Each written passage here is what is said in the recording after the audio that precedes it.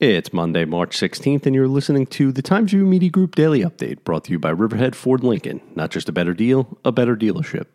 8 days after the first confirmed positive diagnosis of coronavirus on the North Fork, things feel a little different. Schools have closed for the time being, and many businesses are following suit as the phrase social distancing has entered the vernacular.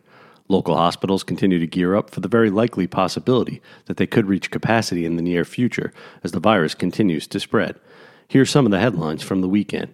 In its first week, 21 South Old Town residents were diagnosed with COVID-19, while many others there and in neighboring Riverhead and Shelter Island towns await the expansion of testing. There are more cases on the North Fork than anywhere else in Suffolk County. Suffolk County Executive Steve Bellone announced a local emergency order Sunday, closing all schools in Suffolk County until at least March 30th to prevent the spread of the virus. Northwell Health says it will begin canceling elective surgeries and procedures performed in its hospitals. Emergency surgeries will not be impacted.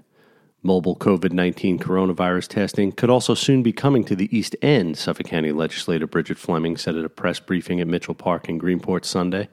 The Mattituck-Cutchogue School District, meanwhile, informed parents and students of a confirmed case of COVID-19 among its staff. The employee does not live in the district, the message states.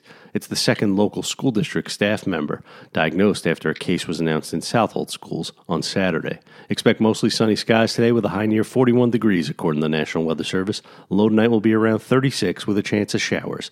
I'm Grant Parpan, and that's our update for Monday. Check back for more news throughout the day. Once again, today's report was brought to you by Riverhead Ford Lincoln. Not just a better deal, a better dealership.